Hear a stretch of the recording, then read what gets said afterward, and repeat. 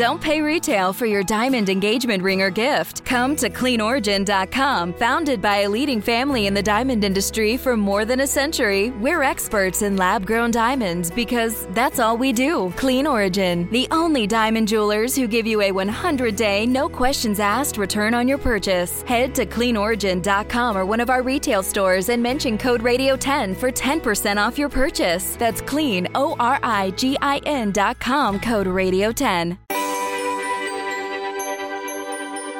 Today on Weather Geeks, we're talking trash, but this conversation doesn't have anything to do with your favorite sports team. We're taking a deep dive into our world's oceans with Dr. Jenna Jambeck of the University of Georgia to track down what happens to those plastics and other disposables we use on a daily basis. Is this problem just a matter of countries recycling more, or does the problem expand into the way we manage waste altogether? We'll answer these questions, plus we'll discuss exactly how these materials are entering our oceans and how these millions of metric tons of trash are affecting the world's ecosystems. It's all next on Weather Geeks. I'm Dr. Marshall Shepard, also from the University of Georgia. And Jenna, thank you for joining us today. Thanks for having me. And let me just start off before we really dive in to just say that I'm a really big fan of Dr. Jenna Jambeck. She's really a great colleague, and she's changing the world. And I really believe that. I'm not just saying that to kind of inflate this topic here. This is a serious issue, and I want to kind of dive into it. But first, tell us how you got into doing what you do. Yeah, that's a question I get because I've been working in solid waste management, trash, rubbish, garbage, whatever you want to call it, for over 20 years. And people ask, why did you do that? And I have had an interest in the environment since I was very young and went into environmental engineering. And in that space, and I also teach about drinking water treatment, wastewater treatment, and this integrated waste management approach. When I took my class, so in college, my professor who taught my... Now, where'd you go to school? I went to the University of Florida. Oh, no. I know. In that part, we're rivals. That's right. Anyway, friendly rivals. Yeah, absolutely. And so...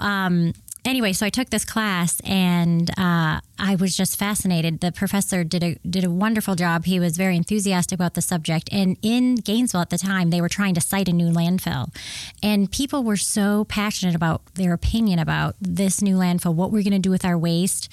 And I thought about all the choices we make every day and how that actually impacts this whole system. So it wasn't just a design with, pen and paper or at a computer with the AutoCAD. It was actually people and a really close involvement of those people.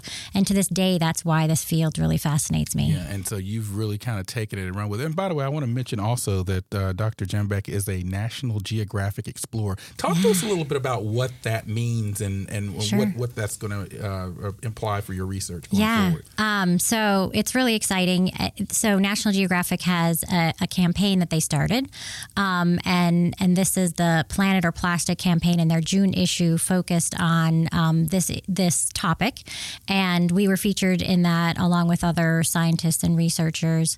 And they also were giving out some grants, and so I was able to get a grant to become a National Geographic Explorer and do work in Vietnam with the independent and informal waste management sector there. So millions of people around the world in other countries actually sort of informally or independently work managing waste. They're unrecognized, their working conditions are terrible, and we're trying to understand how to improve that and their role in actually kind of managing the waste and keeping it out of our ocean, and can we scale that? Right. Now, as you were talking, a question comes to mind.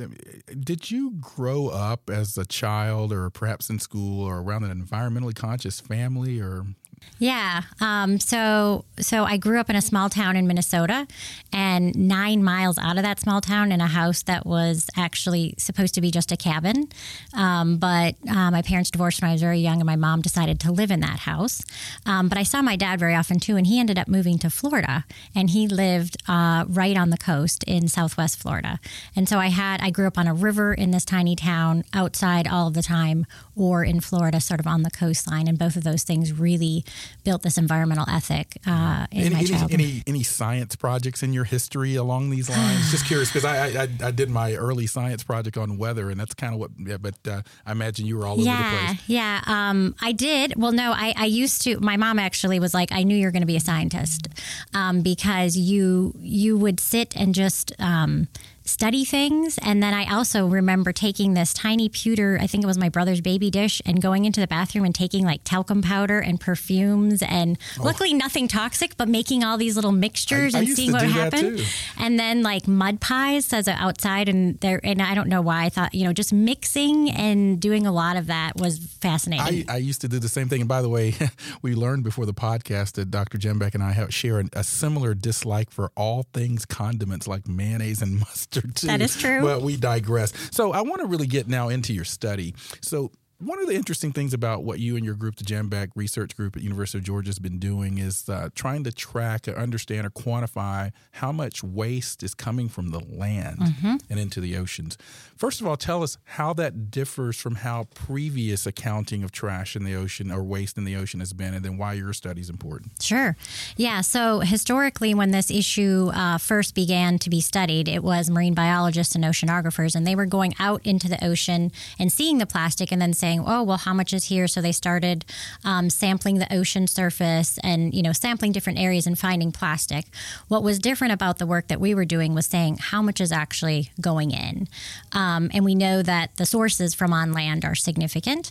Luckily, it wasn't just me. I was a part of an international working group on this issue, too, out of NCs at UC Santa Barbara.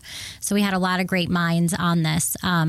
And we knew that there are various sources on the land, but that our regular waste that we generate every single day is probably significant. And so we sort of went about quantifying that. And really, it's all about looking at countries all around the world that have a coastline, and then the quantity of waste that's produced per person, the quantity of that's plastic. And then from there, we look at how waste is really managed there or mismanaged. There may be inadequate facilities for actually managing waste, or you have people that just litter. So both of those things end up with waste mismanaged on the land. And then from there, weather comes into play, and that would be like wind and rain and, actions to get the waste actually into a waterway or into the ocean. I was going to actually ask about that because this is Weather Geeks. And so we take all types of angles on weather and climate on the podcast. And so I really was wanting to get into sort of what is sort of or if any, are there any weather and or climate angles to any of this? For sure. Yeah. So really that's one of the ways that it's transported. And we see pulse events when we see rain events in terms of the quantity of trash entering the ocean and the quantity of plastic. So the weather, absolutely. It's basically the mechanism of how it can get into the ocean other than someone throwing it, directly. Sure. So wind blown, and then also from flooding that maybe put into waterways. Exactly, yeah. And just even stormwater events. Okay. So, the mismanaged waste is often on the roadways, and that's where our water runs, even if it's not a flood event, and into our stormwater systems, which usually drain directly to creeks. Right. Sometimes they go to the wastewater, but not very often. They often drain to creeks. Sometimes there's these trash interceptors, but those definitely have to be monitored because we've seen those sort of even overflow, and so then a catchment becomes sort of almost even a source.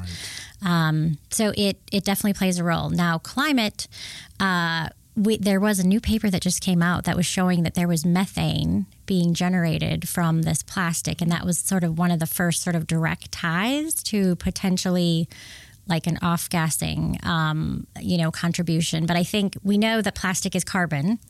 It's not supposed to be breaking down in the environment, but we are putting a lot of carbon in places where it wasn't, like floating on top of the ocean. So we don't know. Right. So this is still one of those sort of frontier research problems. Absolutely. I imagine. And methane, as you heard her mention, is a greenhouse gas and is actually significantly more potent as a greenhouse trapping gas than, say, carbon dioxide by about 20 times. But I want to get back to something you mentioned about sources on land. And I'm looking at a graphic here, plastic waste inputs from land into the ocean. And there are these preferred, so sort of just walk us through sort of what the sources actually are and their relative contributions here. Mm-hmm. Yeah. So this definitely describes that mismanaged waste that I was talking about. But the first quantity that we look at is the quantity of plastic that's produced in the first place, because that definitely relates to how much we're using, and then that directly relates to how much actually ends up in the waste stream. So that quantity of plastic has been increasing really rapidly.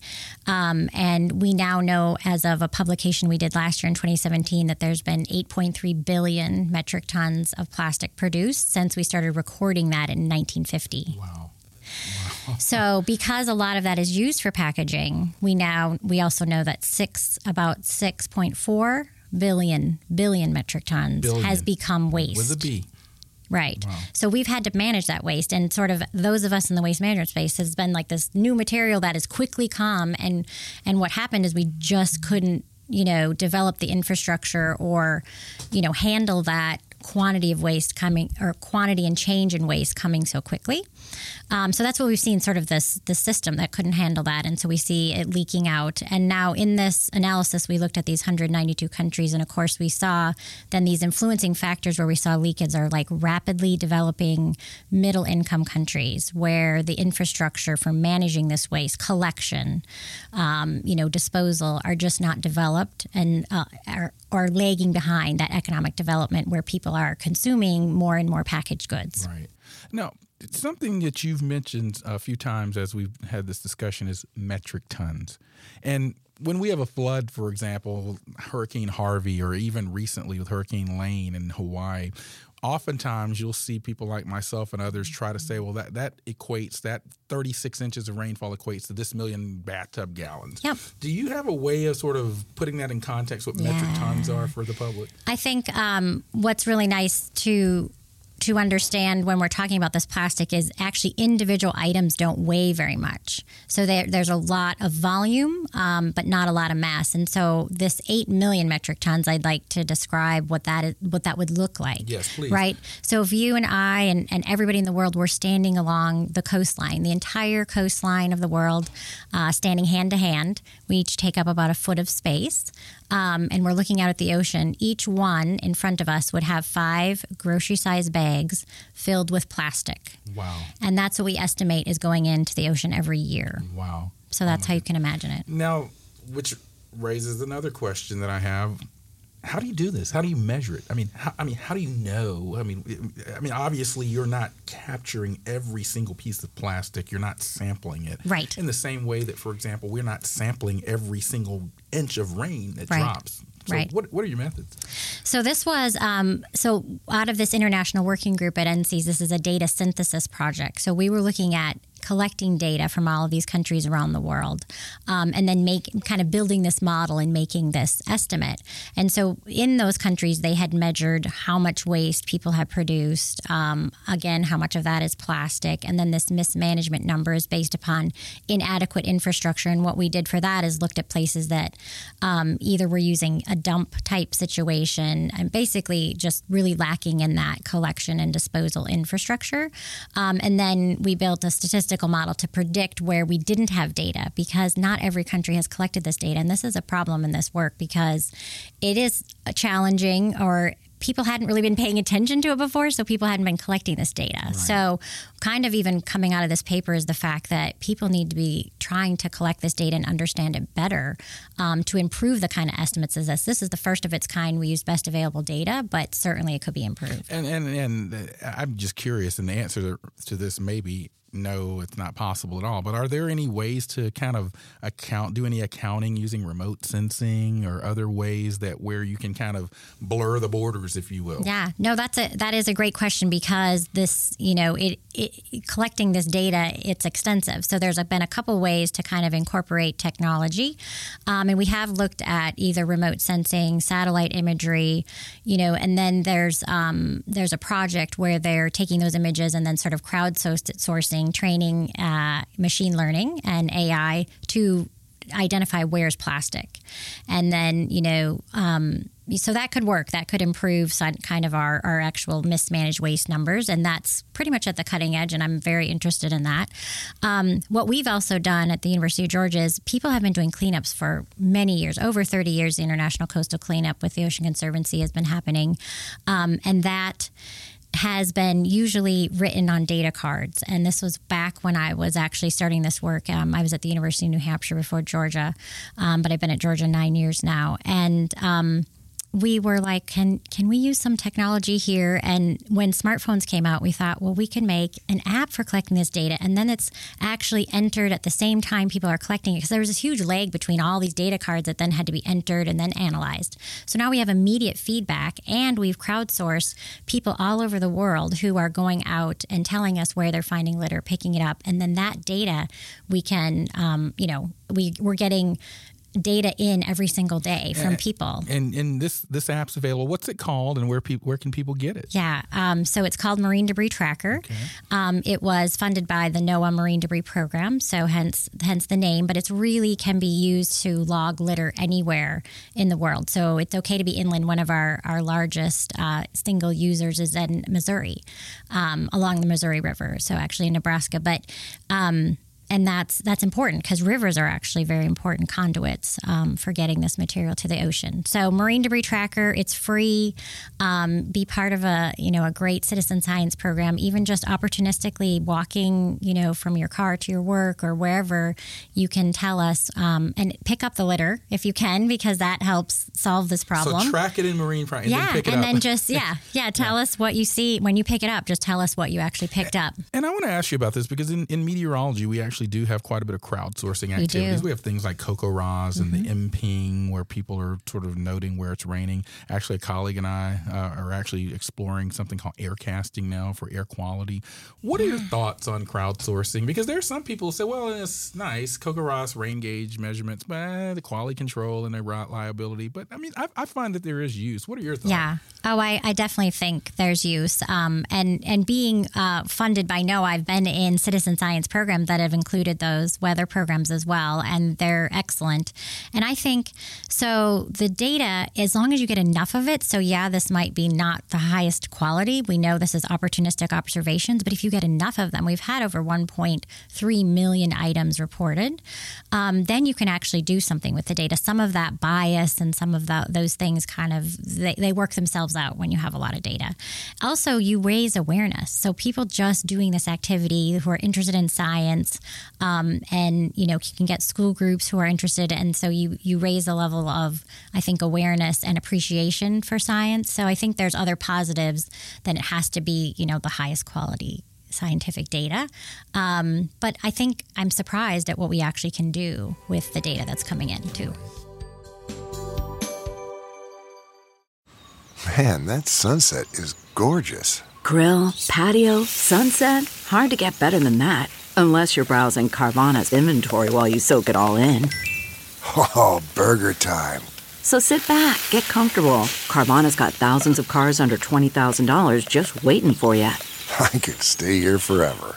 Carvana, where car buying meets comfort meets convenience. Download the app or visit Carvana.com today. And we're back on the Weather Geeks podcast. I'm Dr. Marshall Shepard from the University of Georgia, and I actually have the pleasure today to have a colleague of mine from the University of Georgia, Dr. Jenna Jambeck, here. And we're trash talking, but not in the way that you might think. We're talking about a very serious problem for planet Earth, the only planet we have. There's no plan B planet, as you often hear me say. And, Jenna and her colleagues have been looking at this notion of plastic waste in the oceans, how much is coming from land. And she's literally one of the top experts in the world, just to establish some of her credentials. She's also a National Geographic explorer. She's testified before Congress. She's all over the world. She's in the media. So we're talking to someone that knows this topic. And this is a question that, you and I have talked about personally as just colleagues. Do you deal with trolls in this? You're in social media. You're active. And by the way, tell us where you are on social media so people can follow you. And then do you deal with people that have these sort of alternative theories or ideological perspectives on what you do? So I'm on Twitter at Jambeck Research, and I have a professional Facebook page as well, which is pretty easy to find, Jenna Jambeck there. And also our mobile app, Marine Debris Tracker, is at Debris Tracker, and they have a bigger following than me so far. Go get that if you're listening, if you're not driving or walking on the treadmill right now, go get that Debris Tracker and let's help out the Earth. Yeah, thank you. So, this topic, it's, at least this is something visible. So, mismanaged trash and plastic ending up in the ocean is quite visible. And so I think There also is pretty much an agreement, we don't want plastic into the ocean. Where we do get some disagreement on this is maybe how you go about doing that. And so that would be sort of where I would see maybe some negative discourse within social media. So it's about what you do about it. That's the issue we deal with in climate change. I know. It's a bit, The solution space. Right. Mm-hmm. Right. People, that's where the discord is, I would say. Yeah. And interestingly enough, the newest sort of movement with straws has been a bit more controversial than I imagined. You want to go there? Let's go there. So straws. Yeah. There's sort of been this real movement towards sort of the elimination of plastic straws. Right. And I think even some colleagues of ours at UGA are testing out a new biodegradable straw. That's my colleague at the New Materials Institute. They're going to use PHA, which is a biodegradable polymer that's not quite available on the market yet. So it's different than this PLA, which is corn-based and is compostable. So there's a lot of nuances there to this biodegradability. But yeah, so the straws, it raises a lot of awareness, and it's as if it's something that you don't need. But certainly there are people in the disabled community and, elders. And there are people that do need straws. And for some reason, my wife plastic. says she needs to drink it. She has very sensitive teeth and she can't drink liquid with ice without a straw. But I was like, it's bad for us. Well, and sometimes, and the metal straws do get cold. So if you have temperature sensitivity. So I think it's more about those of us that don't necessarily need it. Can we think about it? But my kids love straws. I have kids same age as at least your youngest son. Sure. And we, they like straws. So we have metal straws at the house that they can use. And I think it's more about being able to ask for one if you need one. But yes, there have been bans as well. And it's gotten a bit more controversial than I think it sort of needs to. Does it make a difference? That's the other question I get. Because remember, we talked about that 8 million metric tons. What do straws really contribute? They weigh so little. But the numbers of them are so great. And so we have to think that mass is not the only metric. Weight is not the only metric for measuring this issue. Numbers count, volume, as I kind of said, surface area even. So those things, sort of matter. And of course, if you take one metric, it's going to look a little bit differently. But I think all in all, it's a positive to have this awareness raised. Oh, I know personally something I've been doing for many years now, and my kids, or at least my son, has sort of adopted the practice, is when I go to a fast food restaurant, I don't take a plastic lid or a straw. Right. Yeah, because it's just more plastic in the waste there. Yeah, and if it's a percentage of what we produce, then if we can lower sort of what we're generating for waste, then our leakage should be less. Absolutely. What about, I saw something recently about balloons. Our good friend, mutual friend Seth Bornstein of AP was talking about the sort of this notion of the big balloon releases that we see that people love. But, that's a hazard, and that's for the ecosystem, but also it's more plastic and, Yeah, well, especially when you're, purposefully letting it go and knowing it's going to come down somewhere. Interestingly enough, our property near Athens, we end up with a lot of balloons. I don't know if we're in... And this is another weather thing. Sure. Like, why are they falling out? Yeah. We find them it might be an in our study creek. For undergraduate study here for in our creek. And my husband, when he's like mowing the grass and whatnot, he's like, I found another balloon. So, and the strings associated with them, these are all things that in our environment then once it lands are not good because the animals interact with it and they cause issues. So again, maybe not a lot of mass. Maybe I don't know how many balloon releases happen. I'm pretty excited for our university down the road, Clemson, who has now said they're not going to do their big balloon release that they normally do. And I think that's good. There's other ways you can celebrate and that won't potentially harm, animals in the ecosystem. Yeah, it's, with anything, it's about incremental change and pattern changes and also what you're so good at, getting the message out. Now, I want to kind of circle back to the study and some of the research you've done. Is there a way to understand whether there are certain countries or places that are worse culprits than others at sort of the plastic into the ocean? So I kind of talked about some of the influencing factors, and that's really what we saw with this work. It was a snapshot in time. So I always like to kind of say this, if you think about this analysis on us, our waste management rules and regulations weren't passed until 1976. So even I, as a kid, took my waste to like a dump situation, right? So it's very different in the U.S. We, of course, changed that.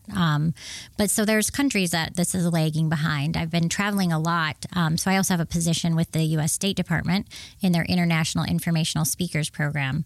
And through that work, I've traveled a lot to Southeast Asia, to South Africa. And so basically where we have seen rapid population growth and this rapid economic growth is kind of where we're seeing this leakage. But it changes, right? Because that's all changing. And we wrote a white paper on the continent of Africa to say, you know, what is going to be happening here in the near future. So like Philippines, Indonesia, Japan, Vietnam are all places that I've been to talk about this issue with the State Department.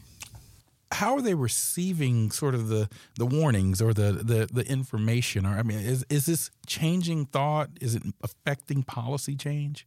From what your lens? Yeah. So right away, you know, when some of the research came out, Indonesia created a marine debris action plan, and they're planning on an aggressive reduction policy. We've seen resources go towards implementing solid waste management infrastructure. USAID actually created a program in countries that were in our research results to give funding again for developing waste management infrastructure. So a lot of people, you know, kind of quickly reacted. And I think now we're sort of looking at what are going to be the best bang for your buck solutions. And it's really an integrated approach like climate issues. It's not just one. Absolutely. So it's not going to take one country that just becomes sort of the pinnacle of the right thing to do. It really takes everyone. It takes everyone and a lot of different solutions in there. It's not just waste management because we need to also probably look and see, do we need product redesign? Do we need alternative materials? And what about reduction? You know, some places already are producing not that much waste per person. In the U.S., we tend to do at least 3, sometimes 4 times more as these countries in Southeast Asia. So we could probably reduce our waste generation some. Well, and that was actually one of the things. I mean, the United States didn't kind of pop up on the worst list there, so to speak. Yeah, we're number 20. But we're certainly just our volume. I'm sure we're a big influencer. What's going on from your lens that you see policy wise or community active wise in terms of the U.S. to improve this? That's a great question.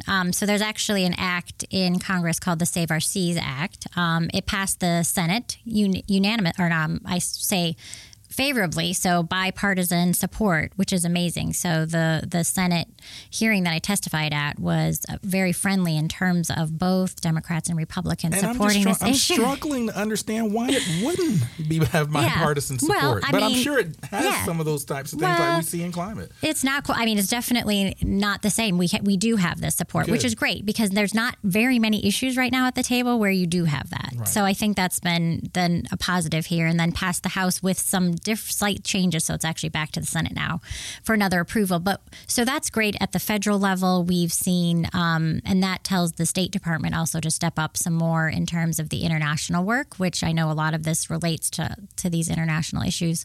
But also we've seen a lot of states and communities do things. The state of California has looked at, they banned plastic bags, and there's more nuances than just to plastic bags being littered. They also are really hard to challenge in our manage in our waste management stream. They gum up the systems in our recycling facilities if people put them in their recycle bin. So what's your thought on recycling since you bring that up? I mean, because it seems to be one of these things that has become a little bit murkier than perhaps it would be. Yeah. And that was kind of our most recent paper too. We were looking at the export of our recycled material, specifically the plastic material meant for recycling to China. And then China said, we're not taking this material anymore. So what you're seeing in a lot of this, in a lot of the industry in these situations is sort of the upstream consequences from that here. And it really made us think, what do we need to do to improve our recycling system if we were having to ship all of this to China? Because we just couldn't get it clean enough for the markets here. And there wasn't even markets for some of the plastic materials. So do we need to look at changing upstream design so we are using the polymers that have markets here and, designing things so that they hold their value?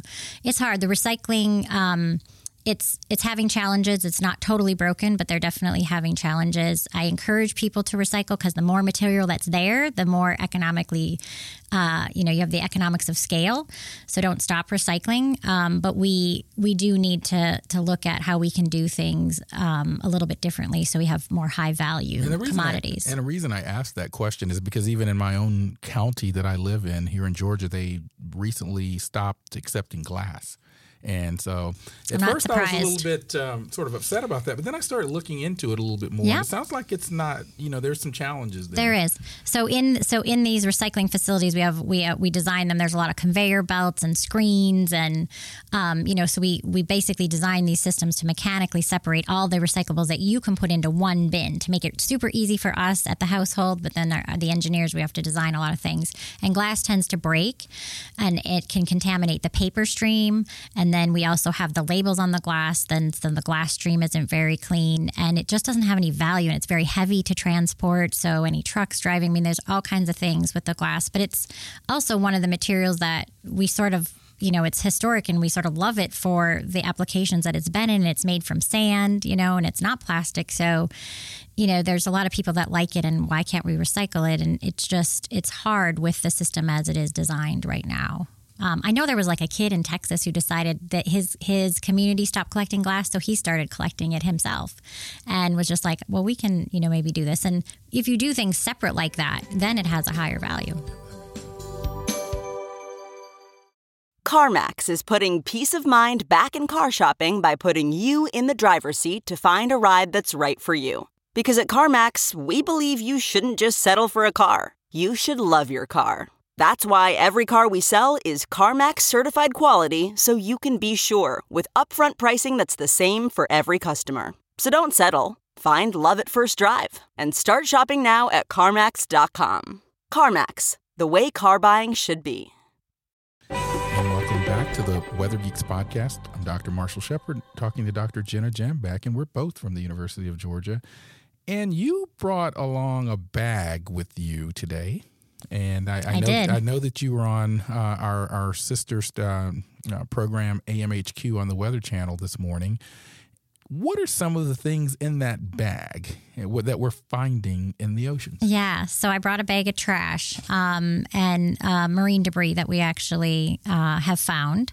So there are straws and food wrappers, toys. There was a flip-flop in there, broken sunglasses, cigarette butts, plastic bottles, lots of bottle caps. Wow. Yeah. So it's just an array of things. Now, you talk about some of the things, and here's a contact case. She's holding up literally in front of me right now, and I see all of the things that she mentioned: contact case, applesauce wrappers, just all types of things. And what about the sizes? Because you showed me some things earlier, and you've got a little jar here, and it just has really small particles in a little sort of jar. The jar is probably about an inch and a half, 2 inches in size and length. What's the implication of the size of the different things you're finding? So what happens is that when the plastic enters the environment, it's exposed to sunlight and even like wind and wave action. And the plastic, then the polymer sort of breaks down, it becomes brittle, and then it fragments into these smaller and smaller pieces.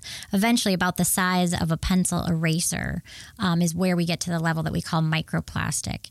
So we have these big pieces that break down into these small pieces, and that means that then smaller and smaller animals, and especially like you can see those little round ones here, those are actually the pre-production pellets. So those are actually what they ship around the world. That's how plastic is shipped as these tiny little... See, these pellets are about the size of a little BB or pellet, or maybe a little sleet pellet for the Weather Geeks listeners. And so these sometimes leak out, and so these end up in our environment as well. And those are the pre-production pellets. So those actually look like things that fish like to eat. And so in many of these cases, animals get curious. We also even know that there's microbes that colonize the plastic that give off an odor of food. to birds, so that gives them the sense that this is actually food to eat. And so then they eat that. And so we just know that animals around the world are consuming this. Seabirds are one of the main species that really get impacted because they come down on the water and they, skim the top. And that's where some of this plastic is floating. And I was going to ask you about that because you see these horrific pictures of, marine life entangled in trash or, animals, whales are ingesting this. The question I have, because we deal with this in the weather and climate world, we have critics that say we sort of are using exaggeration or hyperbole or scare tactics. Greenland's not really melting, or, that Hurricane Harvey's not going to be that bad. You just want ratings. Do you deal with people that say, pictures like that are just, inflated or just hyperbole, or is it that bad? Well, so I think those pictures are actual events that are happening. Absolutely. And so for that individual, they, in some cases, those birds are dying. The actual, parent albatrosses are bringing back plastic and feeding it to their chicks. The whales are consuming the plastic bags. But certainly there's actual scientific research going on to say, and of course at the ecosystem and animal level, you have sort of these individual impacts that can be documented. And then you kind of go up the scale. Is there actually an impact to a population or a species and things like that?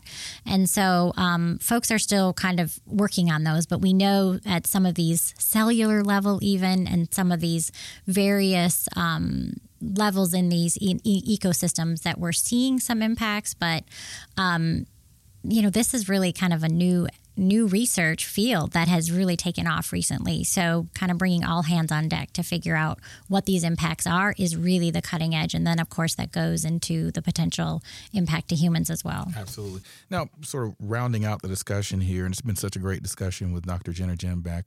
Okay, what do we do? Are there any alternatives to plastic?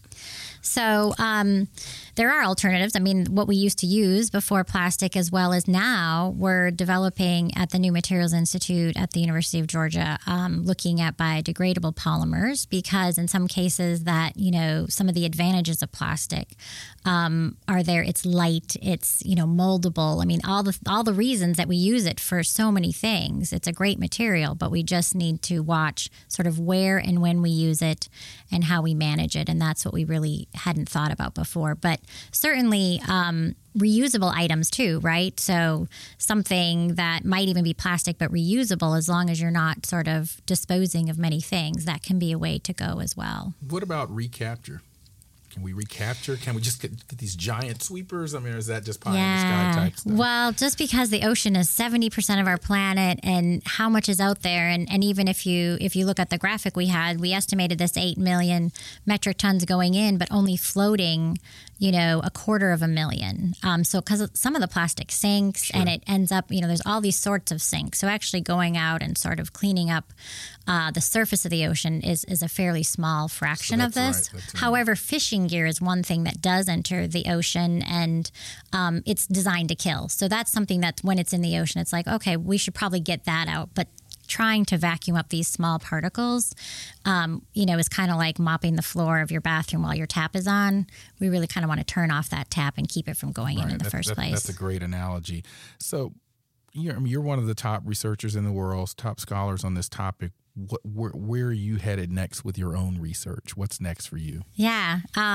So I'm continuing to work with the State Department, sort of expanding my work with National Geographic around the world, and actually now starting to look at some of these more pulse events and looking at catastrophic events and the type of debris that's made with that as well. And when you say pulse events, you mean sort of a flash yeah, flood? So the stormwater events, Okay. yeah, and so that's kind of how we describe those. What about sort of these large episodic events like a Hurricane Maria in Puerto Rico? Right. So exactly. That's actually where my research is going next to look at. And so we call them sort of catastrophic events in terms of the hurricanes, the tsunami. We know that the tsunami in Japan created a large amount of debris, about 5 million tons, and about 1 million ended up floating across and all the way across over to the U.S. So that can have an impact as well. And we want to understand all these sources. And so that's my next source. And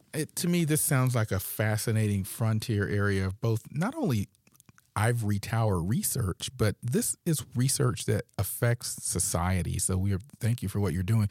How does some young scholar or kid that's listening to this podcast, what do they do if they want to do what you're doing? Oh, yeah, that would be very exciting to, inspire people to kind of go into this field. And it's great because it's interdisciplinary. So, yeah, I'm an environmental engineer, but you could be an oceanographer, you could be a marine biologist, you could be a product designer, a materials scientist, economist. We've got, I just met a woman, professor from Berkeley, who's a political scientist, then looking at sort of the potential international laws and regulations that we could have on this. So there's just about every discipline. We also need people in media and design to, help design awareness campaigns. And it's a great interdisciplinary field. So just about anybody. Right. I'm going to give you the full floor for sort of the final thoughts here. You're talking to the world, literally.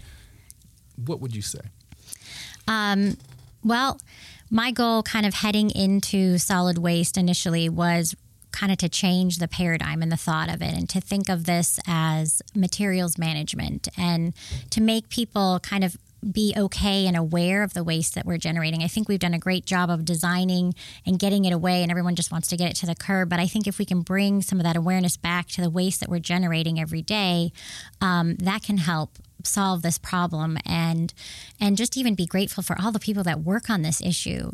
As I was getting ready for the TV, we were chatting, and I was like, can you imagine if no one was collecting our waste, if we didn't have this system, what it would be like? And just appreciating all the people that do this around the world, and then figuring out, how to keep plastic out of the ocean. We all can make a difference. Yeah, and I want to end it there. I think Dr. Jembec is just a classic example, and I like to talk about this, of where research and development is actually aiding and benefiting society. I think a lot of times people see universities and research organizations as these highbrow ivory tower organizations. I think as you've listened to Dr. Jembec today, you see that this work matters to you, your kids' lives, and our future. So I want to end it there. Thank you very much for joining us. Thank you so much for having me. Appreciate it. I'm Dr. Marshall Shepard, and this has been the Weather Geeks Podcast.